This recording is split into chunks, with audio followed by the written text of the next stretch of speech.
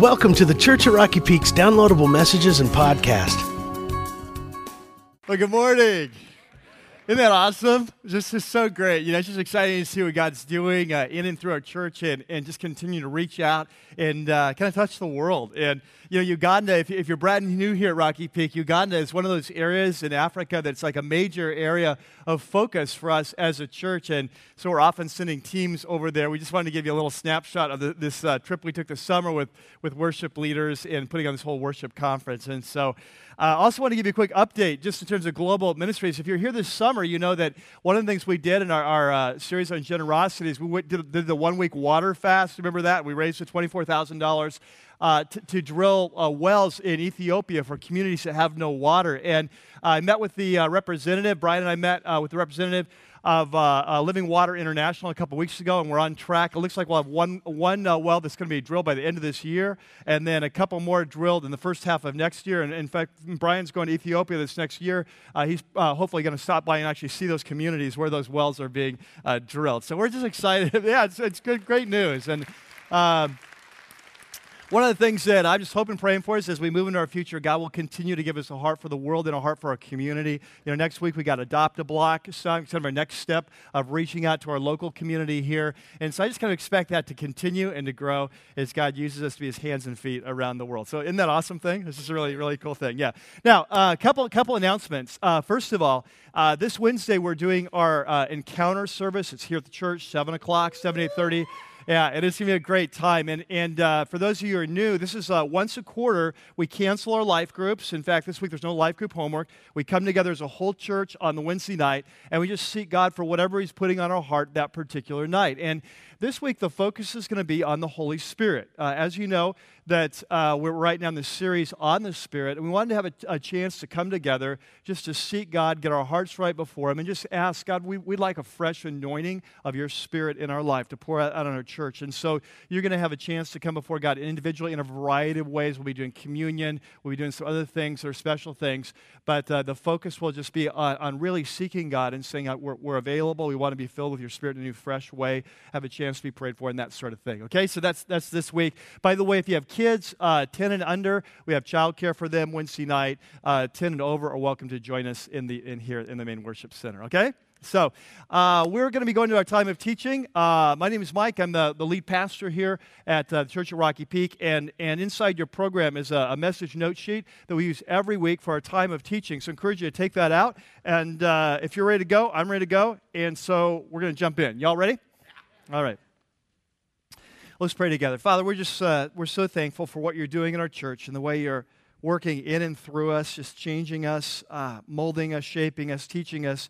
What does it mean to be a church of passionate Christ followers? Who's running hard after You and experiencing what You have for us and being used to touch the world. And so we pray that as we come today, as this kind of next step of our journey, and we talk about idolatry, and we talk about what it is to make something other than You ultimate and the bondage that leads to in our life and the freedom that comes from making You the ultimate. We pray that You would be here in Your Spirit and in truth and open our eyes and just set us free to new things. We pray this in Your name. Amen. Well, our story starts today about 30, maybe 35 years ago, something like that.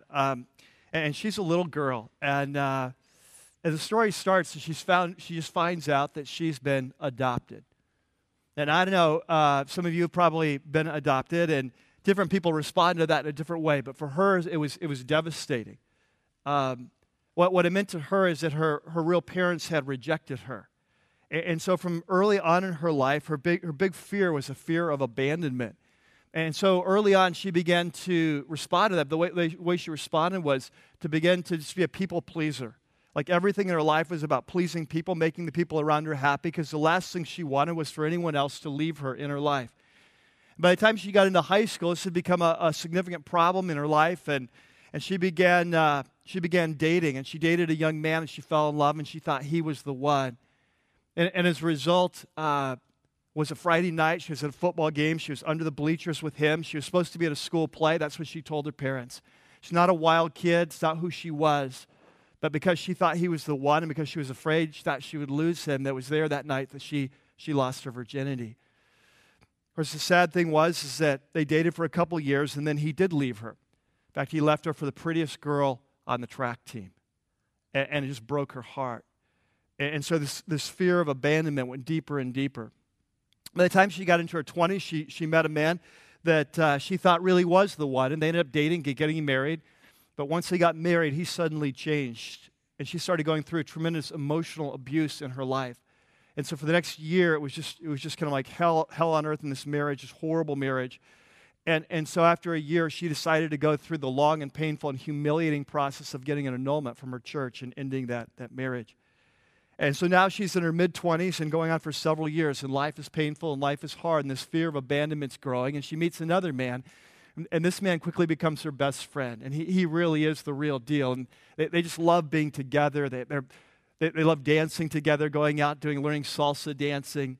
They go to plays together. They work with the homeless together. They even worked at the church with kind of the young people in their church, the youth group. And so after 3 years, she decides that it's right. They're going to get married. They get married, and into the marriage, they have a child. And so now, though, this fear of abandonment is just kind of rising up within her. And as time goes on, she finds that she'll do anything she can to keep this marriage together. She just wants to work overtime to make sure he's always happy. There's never any problems. And so what happens as time goes on, she begins to become quieter and quieter. When there's conflict, she refuses to engage with that. She just wants to do everything she can to keep him happy. She's afraid of saying something or doing something that'll cause him to leave. But as the years go on, as this becomes a higher and higher priority, kind of a top priority in life, keep him happy so he won't leave, that what happens is she's moving more and more into bondage. She's losing herself in the process. She's losing her voice. And so it's actually backfiring. The whole strategy is backfiring.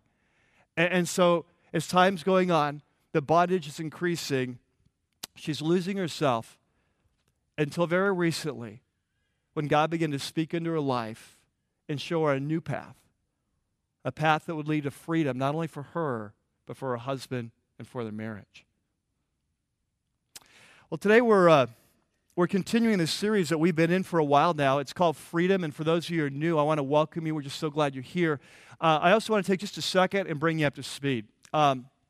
This series is a study of a letter from a man named the Apostle Paul to some churches that he and his ministry partner, a man named Barnabas, had recently started in the Roman province of Galatia. So we call it the letter to the Galatians. That was kind of like modern-day Turkey would be where these cities were located.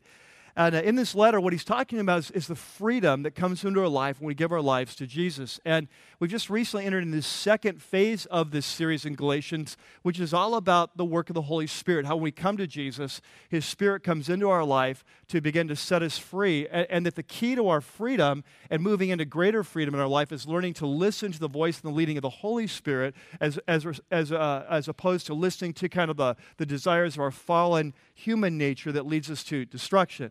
And so what he's doing is we're coming today to chapter 5, and in chapter 5, the Apostle Paul, just to make sure we're clear on this, he's giving us two long lists of here's what it looks like when you're following the leadership of the Holy Spirit in your life, and here's what looks like when you're following the leadership of your old fallen nature in your life, which will lead to destruction. And so last week we started kind of unpacking this first list. He calls it the works of the sinful, or the acts of the sinful nature. And it's 15 items on the list. Last week we looked at the first 3, which dealt with what we call destructive sexuality. Today we're moving on to the next 2 items on the list, which deal with fallen spirituality. Okay? So if you have your Bibles, turn with me to Galatians chapter 5, and we'll pick it up at verse 13. Galatians 5 and verse 13 said, you, my brothers, have been called to be free. And so, of course, that's the topic of the whole letter. We're called as Christ followers in this new freedom that Jesus came to die to give us. And so in verse 16, he tells us the key to this freedom. He says, so I say, live by the Spirit. Remember, we've talked about this verse a couple times. In the Greek, it literally says to walk by the Spirit. In other words, to follow the leading of the Spirit in your life. And then you will not gratify the desires of the sinful nature, what we're calling the dark side, kind of this fallen nature with this pull towards things which is destructive. So we're called to freedom. The key to the freedom is following the leading of the Spirit in our life, who's come into our life when we gave our life to Christ. Okay. Now in verse 19, he begins to give us his first list and spell out what the dark side looks like. And he says the acts of the sinful nature, or the dark side, are obvious. And we looked at the first three last week: sexual morality, impurity, and debauchery. And then today we come to the second set, kind of this, the fallen spirituality, and he gives us two examples: idolatry and witchcraft. So here's what Paul's saying. Is that in the heart of the human race, that when we rebelled against God, there's something went wrong in our human nature, and now we have a magnetic pull to the dark side. And that spiritually, that a couple ways that shows up is we are created in God's image, right? So we have this hunger for God, and yet we've rejected the true God, and so what we do is we pursue other gods, kind of gods in our own image, and that's what would be like idolatry, or we pursue supernatural experiences, but sometimes on the dark side, even like witchcraft. So let's talk real quickly about these two words before we dive in. First word, idolatry. This word in the Greek is just kind of the normal word for idolatry. So it's what you think of. It's going to pagan temples. It's bowing down before idols. It's offering sacrifices to idols, those kinds of things, all right?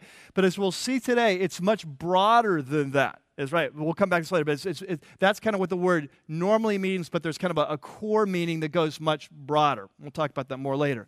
The second word that he uses is the word witchcraft. Now, this is a very interesting word. The word in the Greek is the word pharmakeia, and it's where we get our word pharmacy from.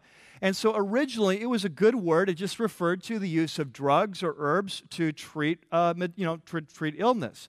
But over time, it began to morph, as words often do, and began to morph into the use of drugs or herbs to poison somebody. Okay? And so then it morphed again, and it became the use of drugs or herbs as part of an occult practice, the casting of spells on someone to hurt them. Are you with me? So it becomes pharmakeia stands for witchcraft, the occult, the dark side, sorcery, that type of thing. Okay, so here's what we're going to do. Today, most of our time, we're going to be focused on idolatry, because I think for most of us that has probably a wider application than the witchcraft thing. But I do want to do a quick sidebar here on this so we just don't miss it. What Paul is saying with this whole area of witchcraft is that as the human race, we have a hunger for the supernatural. Right, that we were created for a hunger for the supernatural. And that because we've rejected God, one of the ways that kind of reveals itself is a hunger for the supernatural to experience, even if it means going to the dark side to experience it.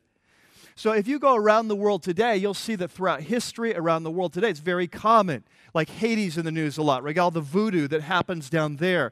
You think of, I know a lot of people from Brazil, and they'll talk about kind of a mixture of witchcraft and Christianity and weird things that happen down there. Some of you have been involved in Mexico. There's a lot of that goes on there. Around the world, this is very common. But even in our own culture, we see this increasing attraction to it, don't we? And so we got Ouija boards, we got seances, and we got TV shows like The Medium, and we've got astral projection, we've got crystals, we've got kind of mystic new age, we've got all these things that are kind of the dark side type of things, right? And so what Paul is saying is, I want you to be clear on this is from the dark side, right? That as Christ followers, we are not to mess with this stuff of trying to experience supernatural experiences that come not from Jesus, not from the Holy Spirit, that come from the dark side. And this is really important, because what I've experienced over my life is that many times I'll be surprised, but I'll talk with Christ followers and they'll mention things like, oh yeah, I was reading my horoscope for the day, you know? I'm a Pisces, I'm a Libra, and so what Paul is saying is, no, that is dark side stuff. That's not light side, that is dark side.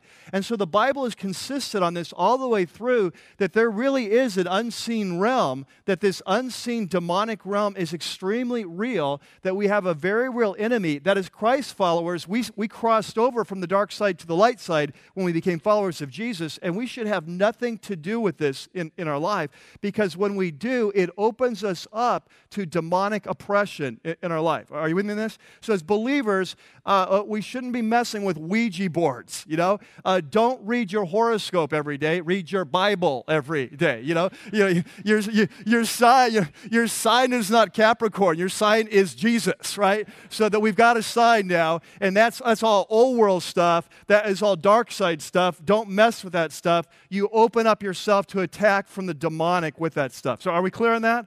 Okay, good. That's all I'm going to say. We're done with that. All right, so that's the witchcraft. So I want to be clear on that. But the side that we are going to be talking about today is idolatry. Now, I feel like we need some time to unpack this because I think for most of us, when we think of idolatry, the first thing we think of is kind of bowing down, the worship of idols, that sort of thing. And of course, probably most of us here, that's not a big temptation in our life right now. And so we need to expand that out and understand what idolatry is all about. And I think the best way to do that, there's a passage of Scripture in the Bible from the Apostle Paul that's probably the best passage on idolatry in all the Bible, and it's in Romans chapter 1. So I'm going to start our study by going to Romans 1. And there in your note sheet, there's a section called Idolatry, the core sin of the human race. And so we want to unpack this to make sure we're clear on what idolatry is, just to get started, and then we'll begin to get more practical later on. So let's go to Romans 1. Now, you may know this, but the book of Romans, it's a letter to the church of Rome. And in this letter, Paul, more than any other place in the Bible, he lays out the spiritual story of the human race. And he explains how, as a race, we rebelled against our Creator. And as a result, we lost contact with Him. We went to the dark side. And as a result, there's a judgment on our life. There's a judgment. There's a condemnation on our life.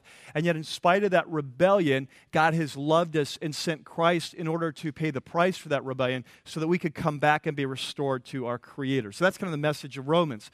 So in chapter 1, Paul's starting to explain the story of the human race in verse 18. Up to that point, it's really more just introduction. And so in verse 18, here's how he describes the story of the human race. He says, the wrath of God, now catch that, that's the anger of God, okay? So God hates all that's evil, all that's corrupt, all that's polluted, all that destroys. And so that's what we call the wrath of God, His holiness, His hatred of what's evil. And so he says the wrath of God is being revealed from heaven against all the godlessness and wickedness of men.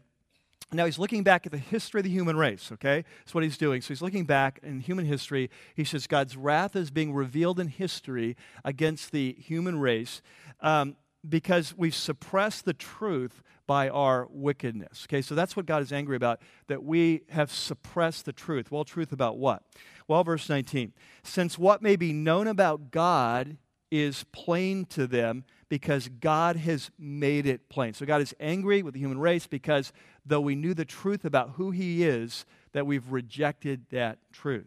And then he goes on, he says, for since the creation of the world, the beginning of time, God's invisible qualities, okay? Like, for example, His eternal power, like how amazingly brilliant and powerful He is, and His divine nature, like His character, what He's like, right and wrong, that sort of thing, have been clearly seen, being understood from what has been made, through the creation, so that men are without excuse. So what Paul says, you look at the history of the human race, that from the very beginning, God revealed certain truth about Himself. Just by looking at this incredible creation, picture Yosemite, you go and you say, it's like whoever made this was pretty brilliant, right? Like if you come across something and you find an incredibly intricate machine, you say whoever made this is brilliant. Wait, when you drive into Yosemite, he says that unless you've been taught otherwise, right, you're going to say whoever made this is brilliant, right? And whoever made this is powerful. And there's a sense of God's goodness and what's right and wrong built into the human race. He says, but what happened is as a race, we rejected that knowledge because of the responsibility that came with it. And so, verse 21, for although they knew God, they neither glorified Him as God, so they didn't give Him credit, nor did they give thanks to Him, but their thinking became futile, and their foolish hearts were darkened. So he says this is the spiritual history of the human race, that God reveals Himself. He's made Himself plain through creation, through our conscience. In chapter 2, he talks about our conscience. But we didn't want to know, we didn't want to see that truth. We didn't want to deal with that truth. And so we turned away from the truth, and when you turn away from the truth, it opens you up to the lie, right? It's like when you reject the truth in your life, then you're open up to deception and to the lie. And so he says, when we did that, as a race, we became foolish, right? And so then he goes on. And he says, for although they knew God, verse 21, they neither glorified Him nor gave thanks, for their thinking became futile, their foolish hearts were darkened, kind of the lights went out spiritually. And then he says, although they claimed to be wise, they became what? Fools. They became what? Fools. Now, the word in Greek is where we get our word moron from. I was thinking about that. And I was thinking about our current age, right? So you look at this creation that's out there, and it's just amazing, right? It's amazing, complex. And the more we learn scientifically, the more we learn that this world, it's an amazing place. There's something like 39 variables or something like that if any one of them was off just a little bit, this world would not exist. Life could not exist, right? And so it doesn't matter whether you're looking at the macro level of the universe, the cosmos, or the micro level of subatomic particles. I mean, this universe is incredible. It's fine-tuned for life, right? And so we look at that as a culture and we say, how did this incredible thing happen? And we say, oh, here's the answer. It was billions of years of trillions of accidents. That's our answer. Okay, that's moron, right? All right, so there's an example. Okay, so here we go. So verse 23, and so we exchanged the glory of the immortal God, and of course we claim to be very wise in the process, right? It'll be okay if we just admitted we're morons, but so although they claim to be wise, they became morons. And then verse 23, and they exchanged the glory of the immortal God. Okay, so we traded out God. We traded him in on a different model. And here's the model we got. We got images made to look like mortal man and birds and animals and reptiles. So he's talking about idolatry, right? And so as you study the history of the human race, you see Paul is exactly right on.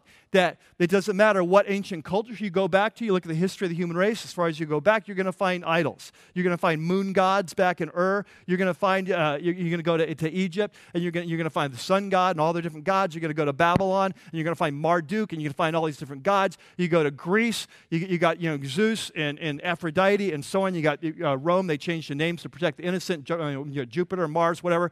And so what you see in the history of the human race is a history of idolatry, right? And so we reject the true God, the Yosemite-making creator God, and we come up with this new idea that all these other gods that we worship and bow down to, that are made out of stone and gold and silver and stuff, that these are the gods who created the universe, right? And they run the universe, and so that's moronic.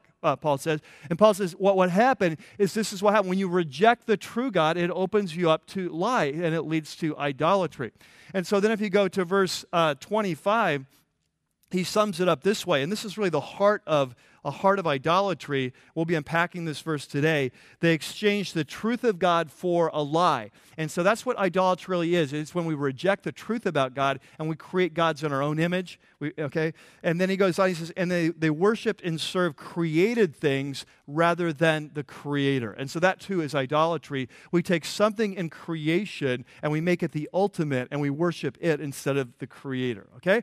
So here's what we're going to do. Today we want to talk about idolatry in our lives and the dark side, how we all have this dark side, and how it's a temptation, how the Spirit wants to lead us to freedom and lead us out of idolatry into the freedom that comes from the worship of the true God. But to get at this, what I want to do is take this verse from Romans 1:25, and I want to break it down. I want to make two statements about counterfeit gods, just to make sure we understand how idolatry works, like what idolatry is about, because we can't really apply it to our own life until we're clear on this, okay? So there in your note sheet, you have a section called Counterfeit Gods, Understanding Idolatry. And I want to make just two simple statements. It takes Romans 1:25, breaks it down, and then talk about how this works out in our life for each one. Number one, the first statement is that idolatry is creating God in our own image. Okay? This is at the core, that idolatry happens when we reject the truth about God and we create new gods.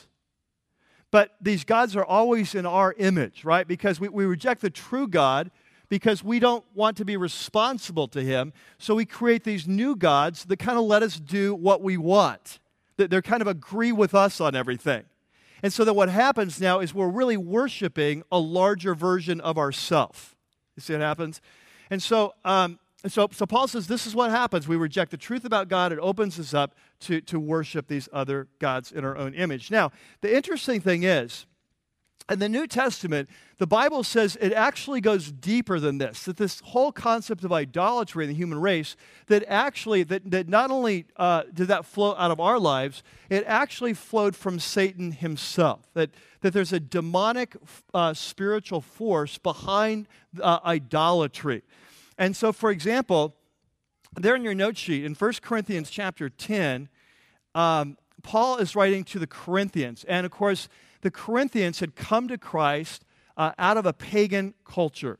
And so they had been used to worshiping Aphrodite. They were used to worshiping Zeus and these kind of different gods, going to the temple, doing the sacrifices.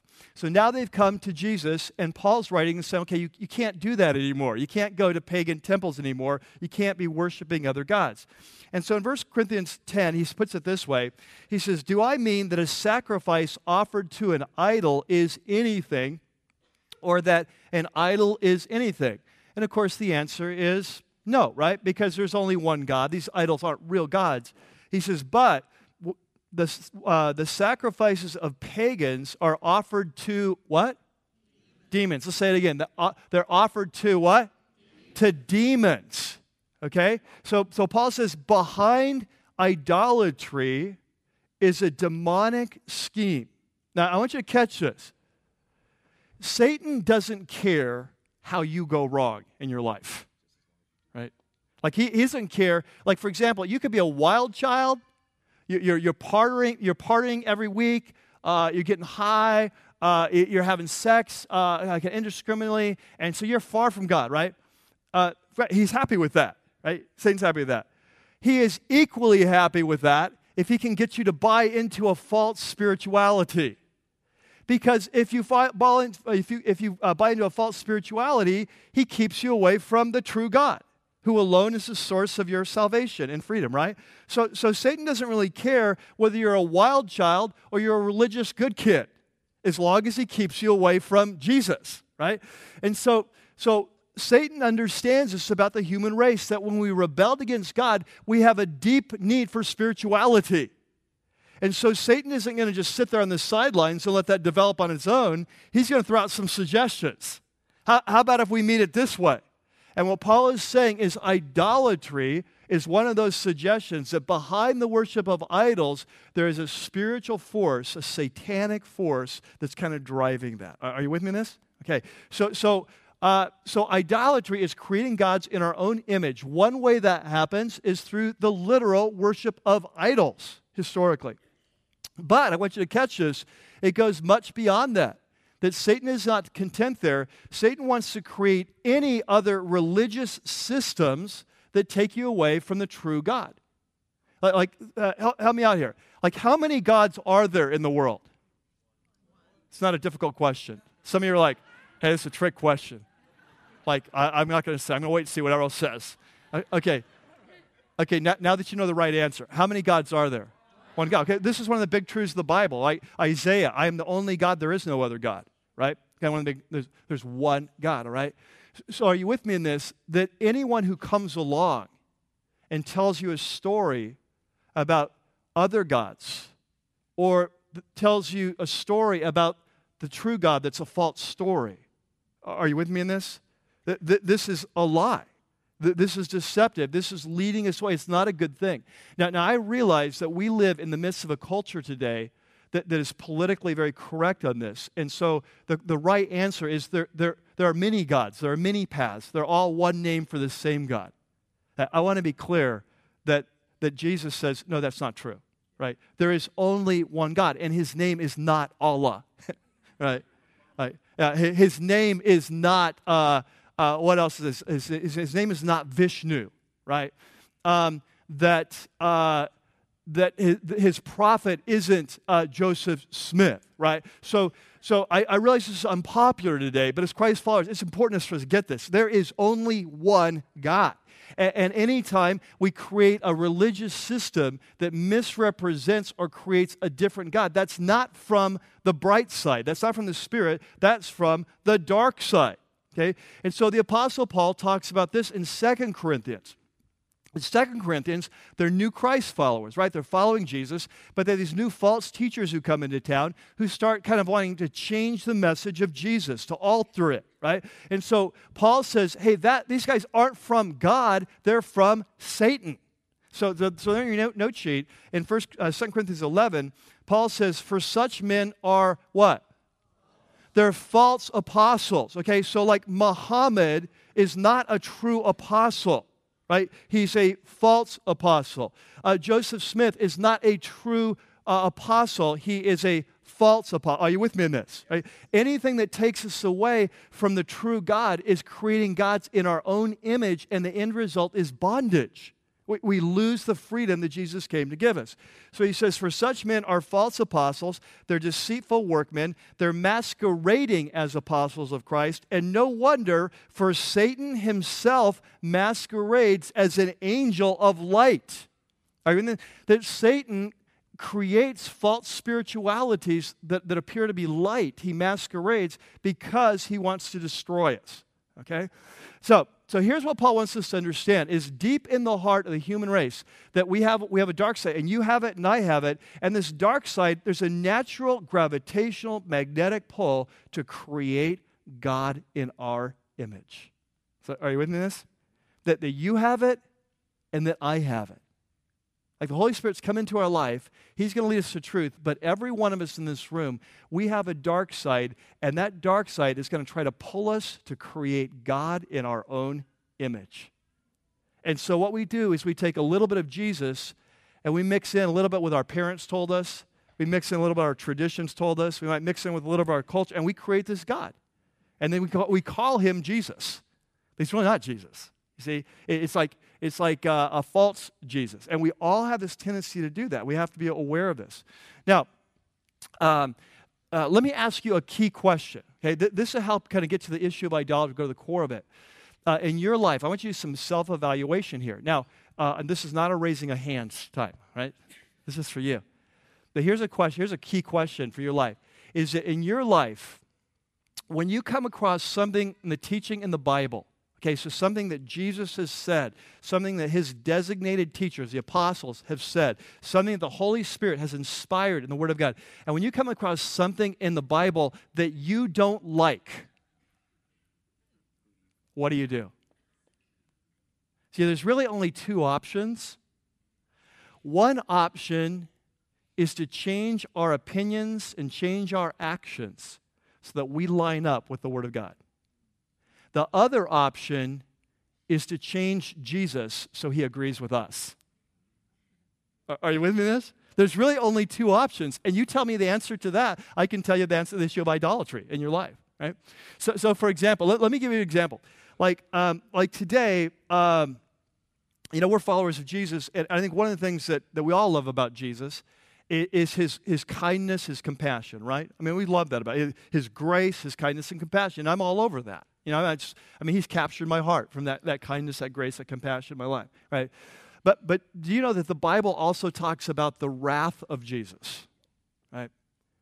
Like the last book of the Bible, we learn how the story ends. And here's the picture we have of Jesus in Revelation 19. Jesus is on this huge stallion, like this kind of white horse. He's got this awesome sword coming out of his mouth. His clothes are all bloody. He's got a tattoo on his side. And he is angry. And he's angry at a world at the end of time has so rejected him, so polluted, has become so evil. And we're told that he's writing back, that he is going to tread out the winepress of the fury of the wrath of God. Now, let me ask you something. Is that your Jesus? Right? You see, for a lot of us, it's like, oh, no, my Jesus is the woman caught in adultery. That's my Jesus. It's like, I love how He's just so compassionate. Well, I'm telling you, Jesus has two sides to Him, right? And I tell you what, we need both sides. We need both sides, right? And when you only buy into one side, you lose your freedom. Jesus says that I am the way, and I'm the truth, and I'm the life. There is no other way. There's only one God, and I'm it. And so you can't have other gods. You can't come to God another way because there's only one, and I'm it. So just by definition, that's the way it works. And so we live in a culture that says, no, we want to believe there's all these different ways, and you can choose your way, and you can make out your way, and you can do the Oprah way, or you can mix in this way, or whatever, You can create your own way, right? And we don't want anyone to be wrong. We want everyone to be right. And Jesus says, I'm sorry that spiritual truth is like any other kind of truth. There's right and there's wrong, and I'm right and everything else is wrong. Right? And so how do we respond to that? Last week we talked about the issue of sexual immorality.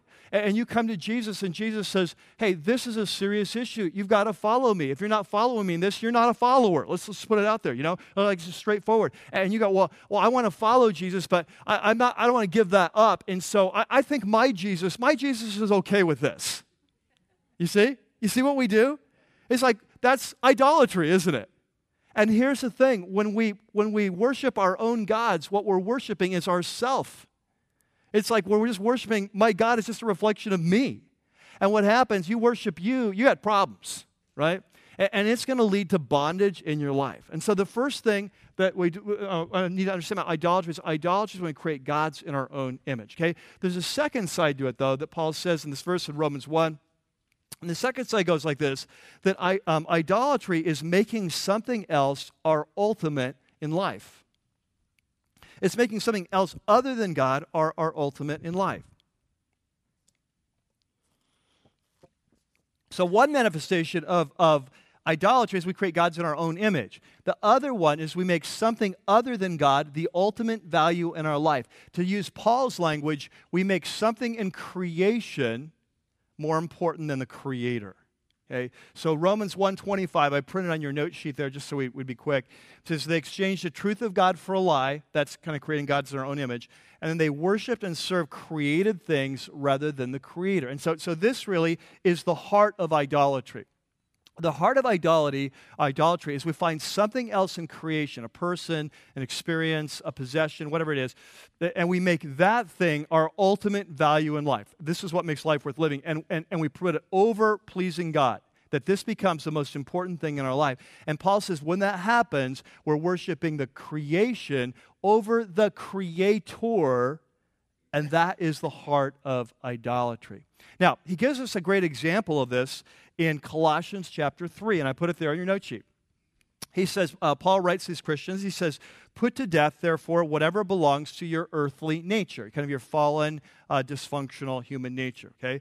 And he gives us 5 examples, sexual morality, impurity, lust, we saw those last week. He throws in a broad category, evil desires, kind of a pull towards the dark side that destroys us. And then he says, and the last example is what? Greed. You see that? Greed. And then he says, of course, greed's all about, the accumulation of possessions, money, and that sort of thing. He says, which is what? Idolatry. See that? So here, what Paul is helping us to understand is idolatry is bigger than just kind of bowing down before an idol, right? That idolatry happens when we take anything in creation and we make it our ultimate source of meaning in life. Like, this is what gives me meaning. This is what gives me life. This is what gives me fulfillment. That instead of worshiping the Creator, we worship the creation in some form. There is a great quote in preparing for this series. One of the books I read was a commentary just on Galatians 5, these works of the flesh, fruit of the Spirit. It was by a guy named William Barclay, who was kind of a very famous New Testament scholar from the last century. And just kind of an expert in kind of Roman and Greek history and that sort of thing, culture. And this is what he commented on Galatians 5, on this list of idolatry. Here's his comment. He says, this kind of idolatry still exists, for basically this kind of idolatry is the worship of things instead of the worship of God. So a man's God may rightly be said to be that which he dedicates his time, his substance, he means like his financial resources, and his talents, that to which he gives himself. Whenever anything in the world, okay, and I would add any person as well, anything or person, begins to hold that principal place in our hearts and minds and aims, then that thing has become an idol. Okay, so catch it. Anything holds the principal place in our heart. So the way I put it is whatever is our first love, whatever is our deepest passion, whatever is our highest priority, that is the God of our life. Okay, and then he goes on and says that thing has become an idol for that thing has usurped the place that belongs to God. Okay, so here's what happens. In the history of the human race, God creates us for himself. Like you and I, we were created for a relationship with him. And he was to be our greatest source of joy and fulfillment and purpose and peace. That's how we're designed. Like a car is designed to run on gasoline, unless it's a hybrid.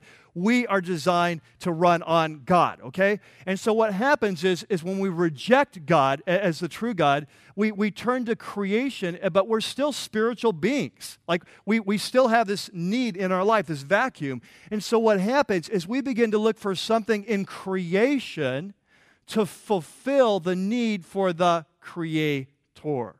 Are you with me? A couple guys kind of had a good handle on this. St. Augustine, there in your note sheet, it's on the back of your note sheet, I think. He put it this way in about year 400, one of the great early church fathers. Here was a guy. Augustine was a wild living guy. He was a partier, sleeping around sort of guy. And then God got a hold of him, and he became one of the most brilliant leaders in church history. And he said, this is how he describes it. He says, "Thou hast made us for thyself, O Lord, and our hearts are restless until they find their rest in thee." Okay?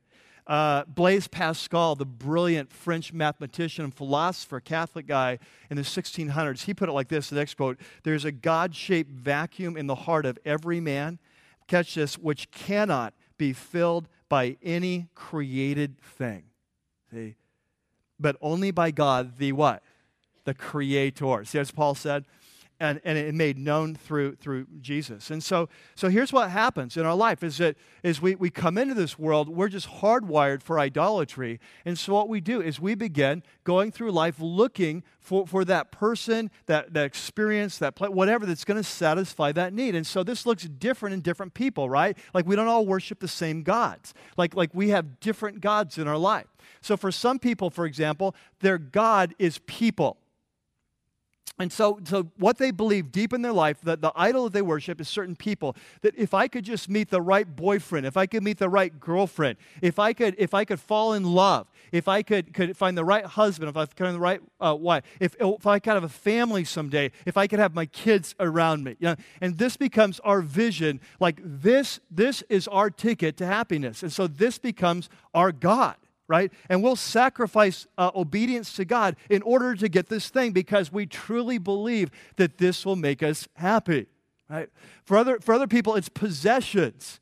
And we've all known people like that. Maybe you're wired this way. That you just have this natural kind of drive to accumulate stuff. And so it's just always the next thing. It's that car. It's that motorcycle. It's that house. It's that boat. It's that cabin in the hill. It's shoes. Obviously not one of my idols, but for some of you ladies, you know what I'm talking about. You worship at the shrine of Nordstrom's, and so it's like we got to get those. So we all have our thing, right? We all have this. Hey, if we could just get that thing, and for some of us, getting that amount of money and that's it. For others of us, it's popularity. It's being in the right crowd. It's attaining the right social circle. It's being part of the right clubs. For others, it's power or success or position. If I could rise in the company, if I could just get that college, if I could get that degree and then get that job and then rise to that position and then get that kind of power. And so in the history of the world, power has been one of the biggest gods of the human race, right? That's the story behind war. Right? It's this lust for power and control. For others, it's certain pursuits, and they can be really varied. It could be a scuba diving. I live for scuba diving. It could be as crazy off-road motorcycling. That's what I live for. It could be education that I live to learn. It could be a noble cause, like I live to stamp out HIV, or I want to clean up the environment, and that's my cause. But are you with me in this? We find something in creation that we think will solve the need for a creator. But the sad thing is that the creation can never satisfy the desire, the need we have for the Creator. It just can't. Here's the thing. Creation makes great gifts. It makes lousy gods. Okay? That young lady who makes that boyfriend her God, that God, he might be a great gift, but he's going to be a lousy God.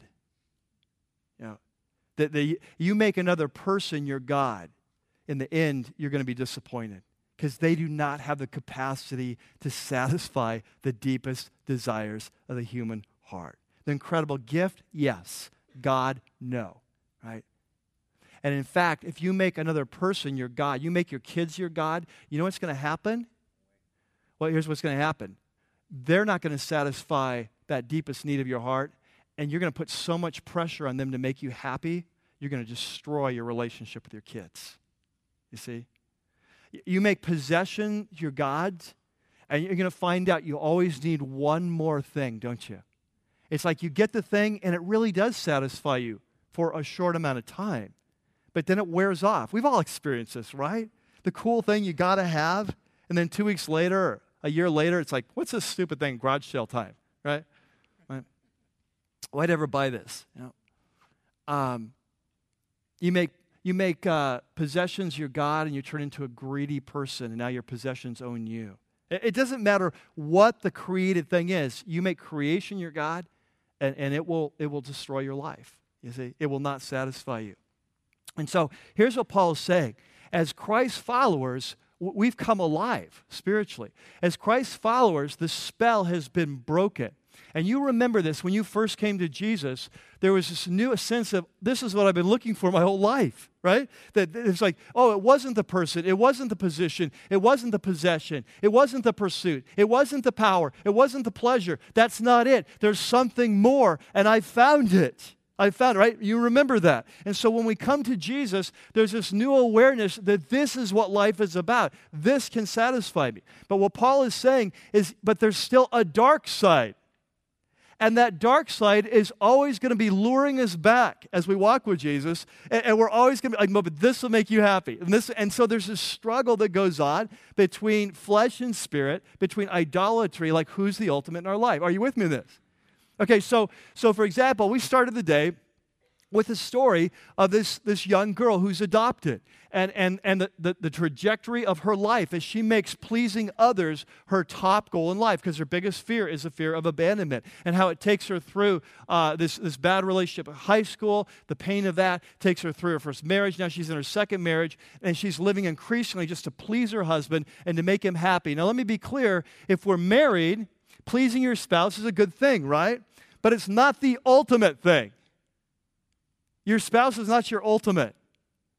And if you make your spouse your ultimate, it leads to bondage. Right? There's one who's ultimate, and that's our Father in heaven, that pleasing Him. And so anyway, she's beginning to lose her freedom. And over time, it's becoming more and more. And so last weekend, God's beginning to break through in her life.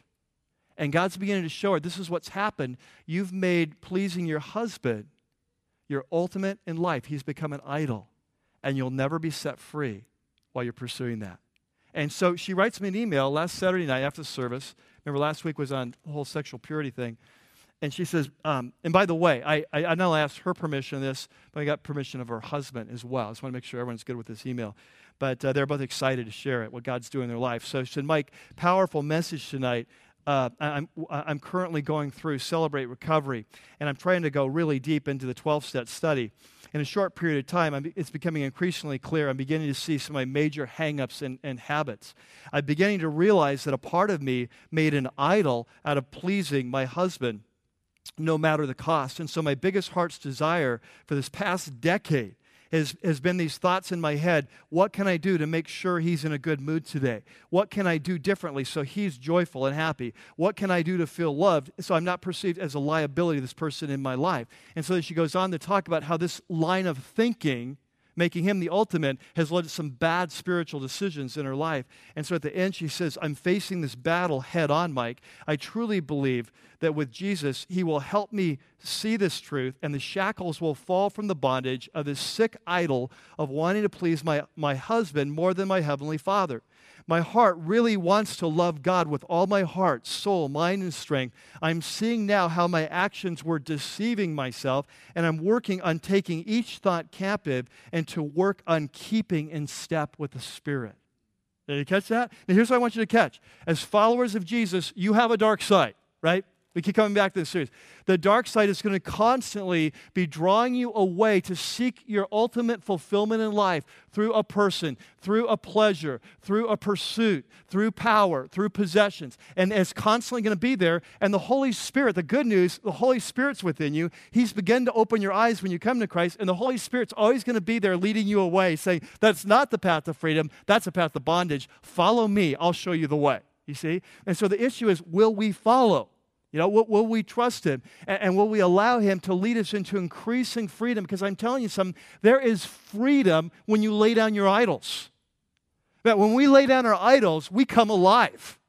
It's like, this is what I was created for. Like when God becomes the ultimate, that this is what and there is a freedom that's unbelievable when we lay down our idols. But not until, you see? And so the Spirit will lead us there. I was thinking about this week, and I want to finish with this. The nation of Israel, they come out of Egypt, right? God meets them at Mount Sinai, reveals himself, invites them to relationship, much like a marriage ceremony. He says, I want to be your God. I want you to be my people. And he says, but if we're going to do this, I'm going to lay out the terms of our relationship, kind of the rules of our relationship. We call that the 10 Commandments. It's kind of the 10 rules of relationship. And so the first rule is you'll have no other gods before me.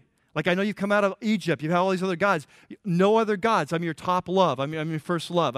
If I'm going to marry you, I want you're going to be my first love. I want you to be my first love. Okay, so and then he said, the second most important thing is no idols. I don't want any representation of who I am, because any idol that you make is going to limit me and misrepresent who I am, and so I don't want that happening. And so they're all in. They're excited about this. In fact, they're in love with this new God, and so they do a covenant. They do a ceremony, much like a marriage. And so they start off the relationship. He's their first love. He's their deepest passion. He's their highest priority. It starts off, and he loves them. But see, they're fallen human beings, aren't they?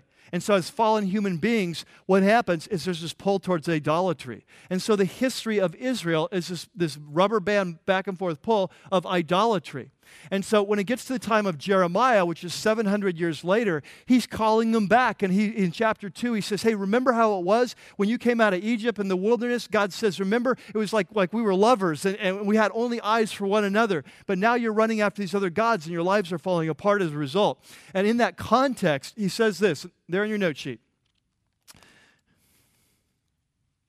Here's what God says. He says, Israel, has the nation ever changed its gods? You know, you've come out of Egypt. You know their gods. You're going, you know about Babylon. Does anyone ever change their gods? The answer, of course, is no. He says, yet they're not gods at all. But my people have exchanged their glory, right? And it's interesting. This is the verse the Apostle Paul is quoting in Romans chapter 1, where he said they exchanged their glory to worship things in the form. This is the verse that he's quoting. He says, my people have exchanged their glory for worthless idols. They've committed 2 sins, made 2 big mistakes. Number 1, they've forsaken me, the spring of living water. Okay, the only one who can satisfy the deepest thirst of the human heart. And he says, and then they've dug their own cisterns, right? Their own gods. They're going to satisfy their thirst another way, these reservoirs that collect the kind of rainwater and that sort of thing. But they're broken cisterns that can't hold water. So he says they've made 2 mistakes. They've left me, the only one who can satisfy. They've run after these idols, these reservoirs. They go there to get a drink. They take the cover off. And when they're dying of thirst and they're broken and they're empty, the water's out of them. They can never satisfy, you see. And so this is what Paul is saying about idolatry, that you and I, as fallen people, we have a pull to the dark side.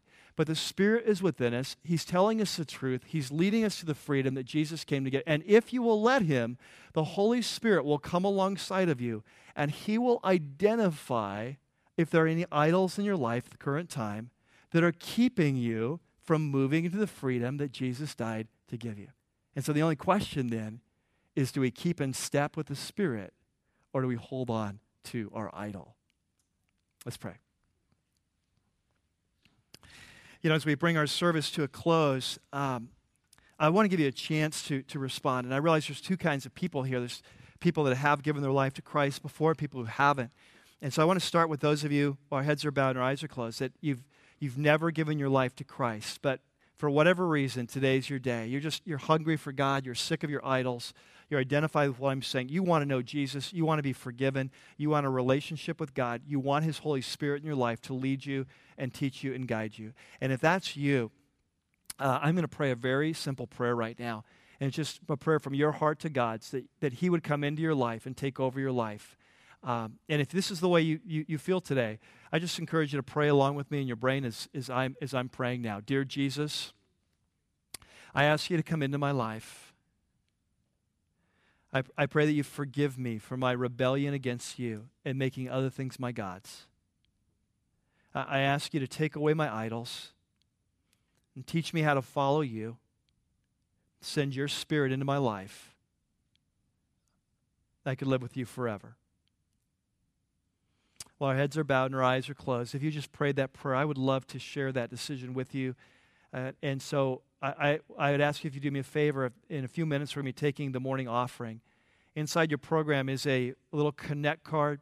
If you could just write on there, Mike, I made the decision today, or I asked Christ in my life, then that'll trigger a couple of things. I'll send you a letter this week with some suggested steps in this new journey you're starting with Christ. And one of the steps, the most important steps, is to be baptized. And we'll call and talk about that, see if that's something you'd like to do. If you're serious about following Christ, it's kind of the first step.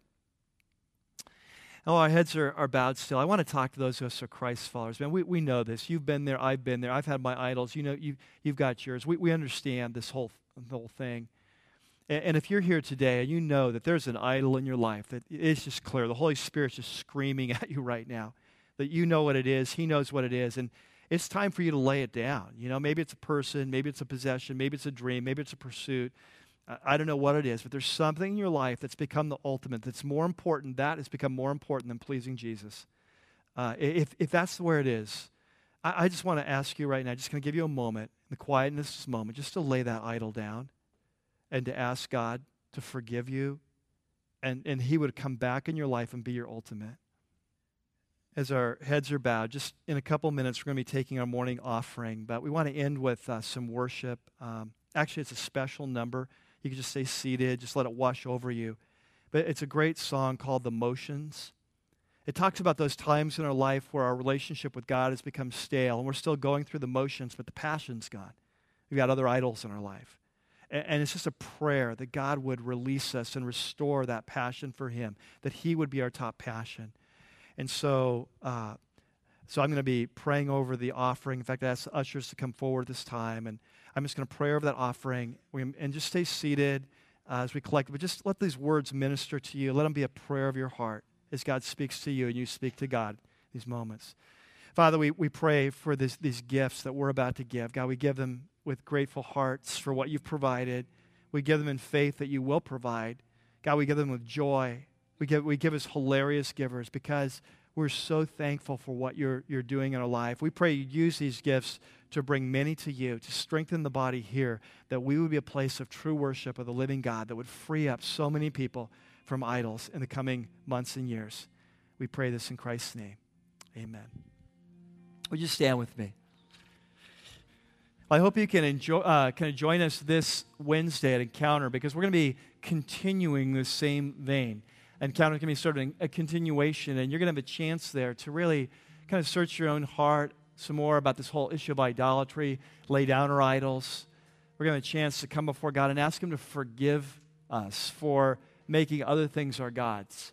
And then we're going to have the opportunity in a very intentional way to come before God and ask Him, now, would you fill us, now that we've laid down our idols, now that we've confessed, would you fill us with your Holy Spirit and be our true passion? And it's going to be just a great opportunity as a church to come before Him and to seek Him together. And so I hope you can join us. Until that time, may the Lord be with you. And may He truly be your greatest passion in life. May you know the freedom for which you were created. And may you know the freedom that only comes as we lay down our idols. God bless you. I'll see you Wednesday. Well, that's going to do it for this week's message. We hope you've enjoyed it as much as we have putting it together. Please visit us at rockypeak.org, where you can download more messages or have your questions answered. Remember, you can subscribe to our weekly podcast for free by searching for The Church at Rocky Peak from within the music store in your iTunes software. For lead pastor Mike Yearley and everybody up here at the Peak, thanks for listening.